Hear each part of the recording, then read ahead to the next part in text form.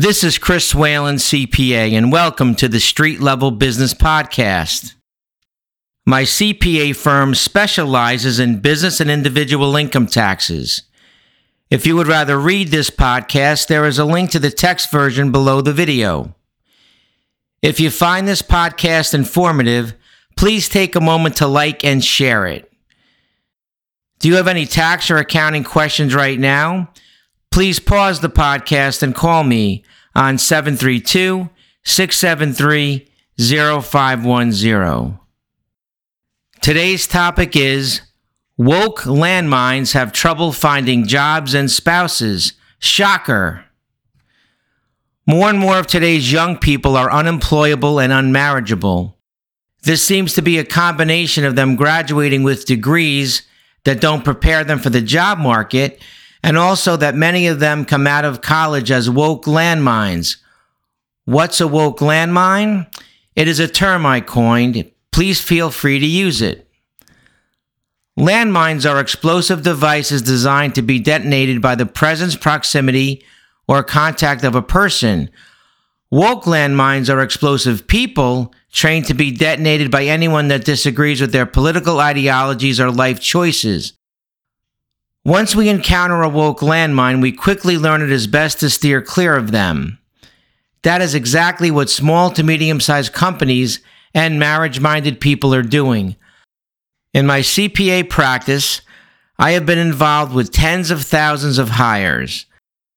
Employers today are looking out for woke landmines and are avoiding first interviews with them, let alone not hiring them. I predict this will continue for many years to come. Employers are using the internet to research schools and are giving woke scores to colleges and universities. The higher the school's woke score, the more quickly a resume winds up in the trash. Many employers are looking for non-college graduates to avoid the situation altogether.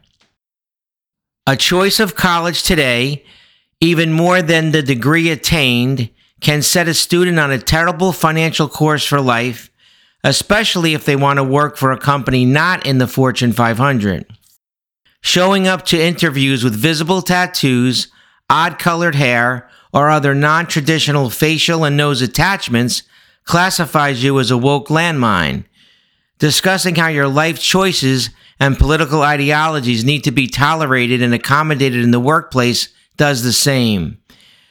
The odds of you being hired in a professional environment are close to nil.